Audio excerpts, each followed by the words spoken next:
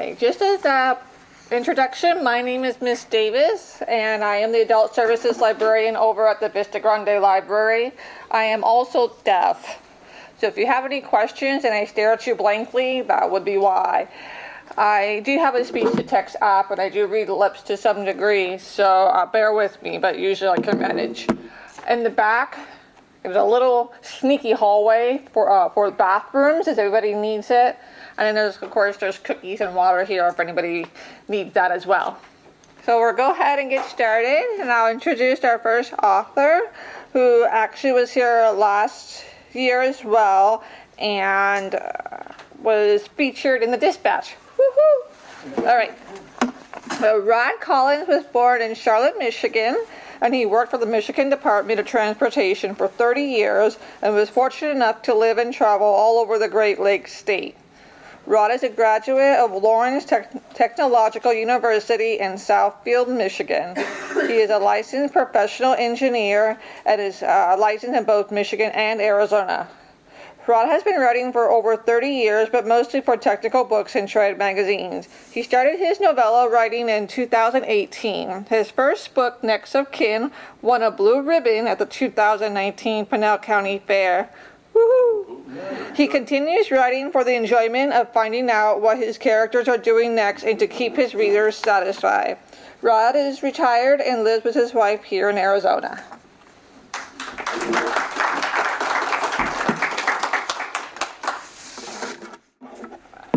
Thank you very much. I want to thank the Inklings for helping me along with my novels, especially Dina in the Casa Grande Library. Just wonderful people. We have should be very proud of all the services they provide for this community. The first book that I wrote introduced the characters that I continued with. The characters is Detective Jim Herrick, Michigan State Police. He is a homicide detective, and mid-40s, twice divorced, and his sidekick in the books is a stepdaughter, Amy Hamilton. Amy Hamilton's she is in her early 20s, and while he was married to Amy's mother, Amy was a teenager, and she was fascinated by all the work that Jim did, her stepdad did. And so she went into a career herself of criminology. She went to Michigan State University, and after she graduated, she's now working for the Michigan State Police Crime Lab. So that's, as a pair then, in the first book, she is the technical computer whiz, he's the street smart cop. So in the first book then, they help solve together, using their various skills, a serial murderer. Now in the second book, they continue on. I'm going to read from the back here. Someone is stealing cars, and not just any cars. They are stealing expensive antique cars from around the country, stolen from members of the exclusive Geezer Car Club, who are friends of Michigan State Police Detective Jim Herrick.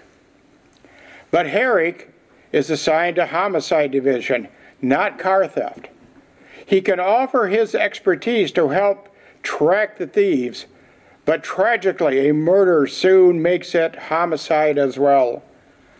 Meanwhile, his criminology-trained stepdaughter Amy has her own challenges when a friend asks for help solving a crime.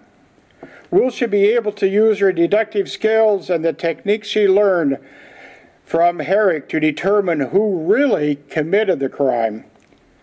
Together and on their own, they end up chasing cars. I'm going to read a portion of the book here, and I want to set up the situation. The Amy and her dad are in a diner. And picture a diner, the old retro style, looks like a train car, silver, and you walk in the front, bathrooms on one side, long counter, tables down at the other side. They are just finishing up their dinner that they're having. They've been talking about the problems they are each having and giving each other advice on their crimes. The dinner is over, and Amy excuses herself to go to the ladies' room. Chasing Cars, Chapter 18.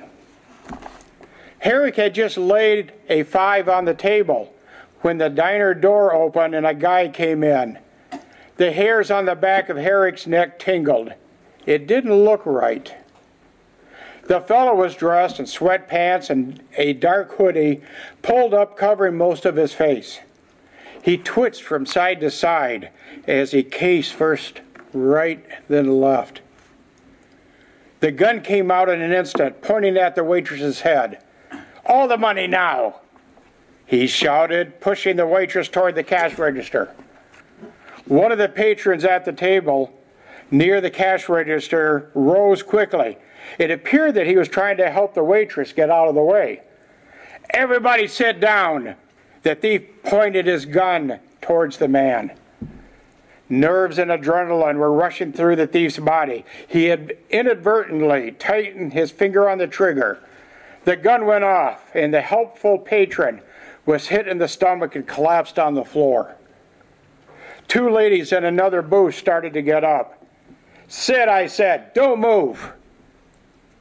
"We are nurses," one of them spoke. "We can help him." "No, sit." Herrick had risen and had moved several feet closer. His SIG 239 was in his right hand, hidden behind his hip. The thief turned his attention to Herrick. "Don't move. Don't come any closer." Amy had heard the shot and, quickly ending her business, came rushing out of the restroom, right into the thief. The thief grabbed her and pulled her into him. Now he had his left arm around her chest and his right hand pointing the gun to her forehead. Amy was facing her stepdad with terror in her eyes. 2 Lansing police cars, lights and siren on, pulled up to the front of the restaurant. The officers exited their cars, but seeing the hostage situation through the windows, they took up defensive positions behind their car doors. "Hey, guy." Herrick had his left hand up in the air and took another step closer. "Let's all be calm now. We can work it out. No one else has to get hurt." The thief turned towards Herrick. "Stay back, or I'll pop this bitch." Herrick stopped. "Look, no need for that. All you got now is attempted robbery and an assault." Harry looked down at the patron. He was doubled up on the floor. Blood was slowly pooling up beside him. Harry knew he needed medical help fast. "Okay, look. This guy is dying. You don't want that. You want to end this now so we can help him. If he dies, you're looking at murder 1. That's life with no parole." "You sound like a cop." "No, I'm an attorney. I work criminal cases all the time." Herrick stepped a few feet closer. "Let her go. Drop the gun and I'll represent you. No charge." Herrick lied. "No, I ain't going back to prison. This is what's going to happen, Mr. Attorney. You go out there and you tell those cops to back off now. This bitch is coming with me. Anyone get in my way, she dies. They die. They have 1 minute. Got it?" Both Amy and Herrick knew that if he took Amy with him, she was dead. Amy's eyes caught Herrick's.